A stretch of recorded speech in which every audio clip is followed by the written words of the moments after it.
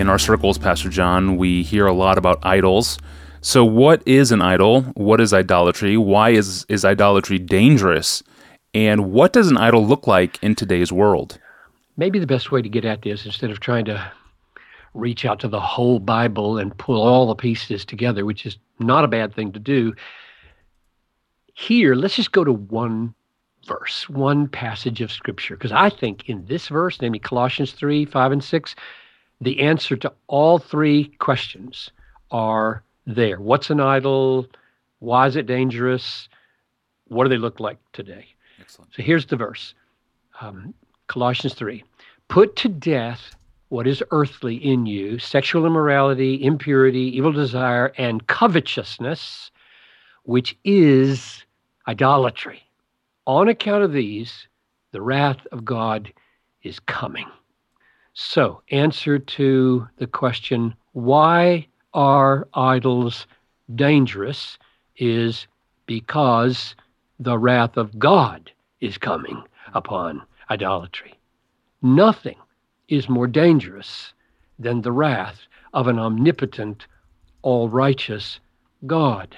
And Paul says the wrath of God is coming on idolatry. Now, why would that be?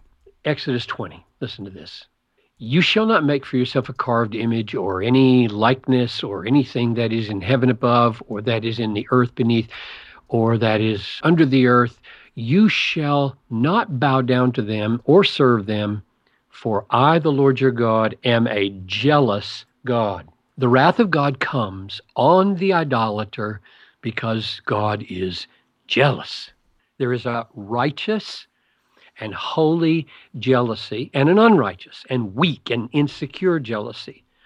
And God's jealousy is not only righteous, that is, he deserves our deepest and strongest affections and admiration, but he's loving. It's a loving jealousy because we were made to find our greatest joy when he is our greatest treasure.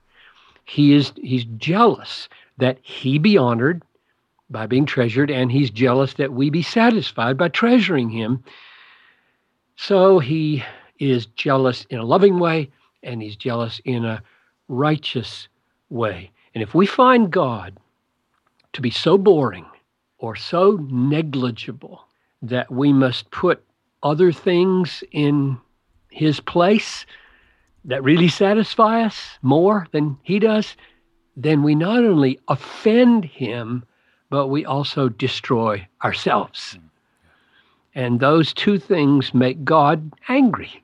He doesn't want to be offended, and he doesn't want us to destroy ourselves. And idolatry contradicts both of those things, and so his wrath comes upon the idolater. So that's the answer to the first question, why it is so dangerous.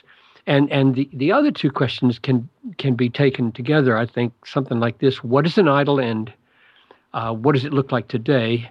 Paul says, covetousness, which is idolatry.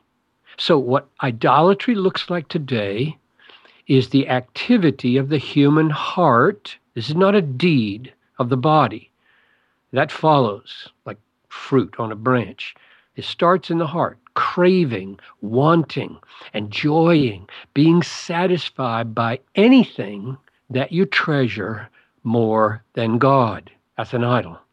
Paul calls this covetousness, a disordered love or desire, loving more than God what ought to be loved less than God, and only for the sake of God.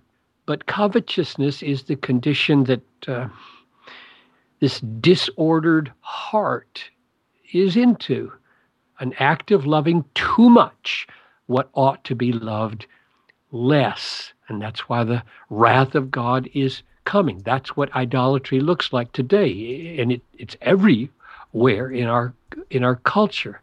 So finally, what is an idol? Well, it's the thing loved, or the person loved more than God, wanted more than God, desired more than God, treasured more than God, enjoyed more than God. Could be a girlfriend, could be good grades, could be the approval of other people. It could be success in business, could be sexual stimulation, could be a hobby or a musical group that you're following, or a sport, or your immaculate yard. I was looking for some yard stuff the other day, and I clicked on a video ad for a yard service, and 3 people came on, and all of them made the point that this yard service enabled them to brag that they had the best yard in the neighborhood. What a motivation. I want to be number 1 in green grass. So that could be an idol, or your own looks could be an idol. It could be anything. So Paul puts it like this in Romans 1:25. They exchanged the truth about God for a lie and worshiped and served the creature, anything that's created, rather than the Creator. But there's no wrath for the children of God. And why is that? Because Paul said in 1 Thessalonians 1, you turn to God from idols, to serve the living and true God, and to wait for his Son from heaven, whom he raised from the dead, Jesus, who delivers us from the wrath to come. So when we turn to Christ from idols, we escape the wrath of God because he's for us. God is for us in Christ on the cross. Yes, amen. Thank you, Pastor John.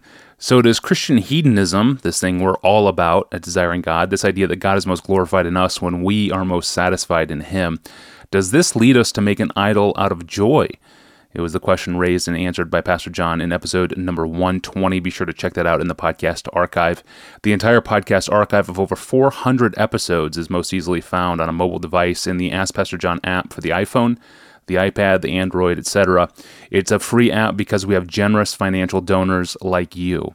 And if you would like to join us and financially support this podcast and the ministry, please go to the website, desiringgod.org, and click on the Donate tab at the top of the page. Thank you for your partnership. We appreciate it. Well, we want to obey God's will, but that can be really hard on a daily basis. How do I know who God wants me to marry, or what car to buy, or what career path to choose? Tomorrow, Pastor John will explain the single most important key to knowing God's will. I'm your host, Tony Reinke. We'll see you tomorrow on the Ask Pastor John podcast.